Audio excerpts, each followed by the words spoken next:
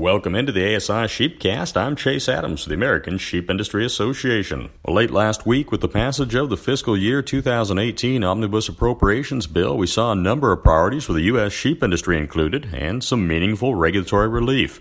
ASI was pleased to see an increase to the USDA's budget line for scrapie eradication. It's been a major priority for the industry to ensure that we have the resources needed to achieve a scrapie-free status and reopen international markets. With this funding in place, ASI will continue to ask USDA to make plastic ear tags available under the program. We also saw full funding for USDA's Wildlife Services Livestock Protection Program. Right now, as much of the country is lambing, predator control is top of mind, and those tools are much needed.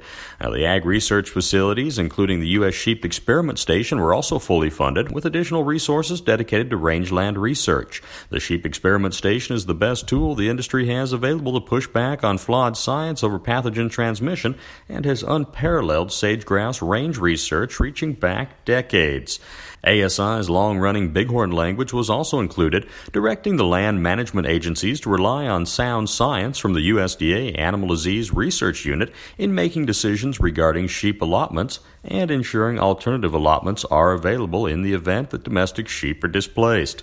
The bill gave temporary relief to ag livestock haulers from the electronic logging mandate. By defunding the regulation for livestock haulers, the industry and administration have time to continue to work to ensure the provisions necessary for the welfare of livestock being hauled are included in the mandate. And permanent relief was included, excluding livestock from Superfund environmental reporting. On the conservation side, programs also fared well, with Farm Bill conservation programs left intact for the first time in a decade. These priorities, coming on the heels of ASI's spring trip to D.C., stress the importance of producers meeting with the members of Congress and agencies to ensure the priorities of the industry are heard. And from the President's statements in signing the omnibus spending bill, it's clear that agriculture is going to have to continue to show the importance of these programs in supporting rural America. Investments in ag research, disease eradication, and predator control are vital to keep the U.S. sheep industry competitive in a global economy. That's a look at this week's Sheepcast. I'm Chase Adams for the American Sheep Industry Association.